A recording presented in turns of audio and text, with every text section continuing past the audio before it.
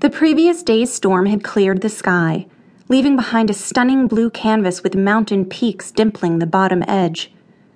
We tried to identify Volcan Barú, Panama's highest point, by using a chart and the handheld compass. Because of our proximity to other mountains, we could not be sure which peak was truly the tallest.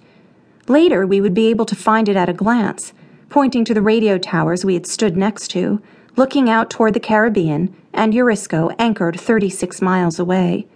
But for now, we were content to enjoy their rare appearance, before the clouds covered them for another day. While laundry was drying on the lifelines, Dave suggested we row over the reefs and look for a good place for me to snorkel. I am a picky snorkeler. If the water is too deep or murky for me to see the bottom, I often hyperventilate and must get out of the water. I prefer to snorkel over sand, since large, feet-eating critters can hide under rock ledges or be camouflaged in turtle grass. The more creatures that the Daves catch, the more aware I am of what is swimming nearby, and the less comfortable I am invading their territory.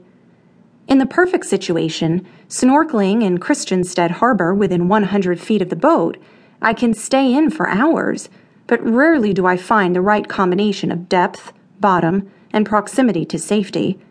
At Gallego Keys, the environment was too wild, and I had seen too many aquatic critters to feel comfortable getting in the water.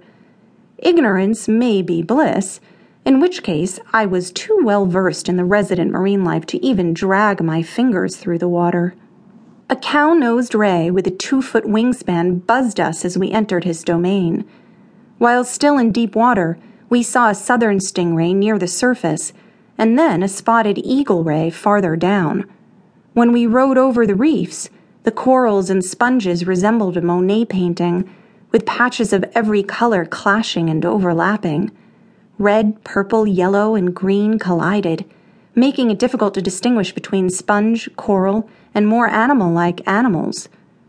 Dave backed the dinghy into the lee of the mangroves so I could lean over her transom and watch the sea anemone. Pink with glowing green tips on its tentacles, it swayed in the disturbance our oars had created. Dave tossed a piece of cut bait at it, which it ate, hiding its ingestion with its arms. Dave could not seem to catch the snapper we saw hiding in the mangrove roots anyway, so we fed the sea anemone instead. As we drifted away from our lunch date, we saw another, less colorful sea anemone. We were thankful that we gave him more than a glance in spite of his boring colors, because on closer inspection, we saw that he sported a cleaner shrimp. Nearly transparent, this little guy was smaller than 2 inches and easy to miss. We spotted him only because his feet caught our attention as they jerked out to grab treats that were invisible to us. Rowing home, we passed dozens of my new favorite animal, tube worms. This horribly misnamed little lovely looked like a variegated pink flower in full bloom. Then, when a shadow passed over it, or the velocity of the water nearby changed, from our oars, for example, the entire field of flowers folded up into their individual cylindrical vases.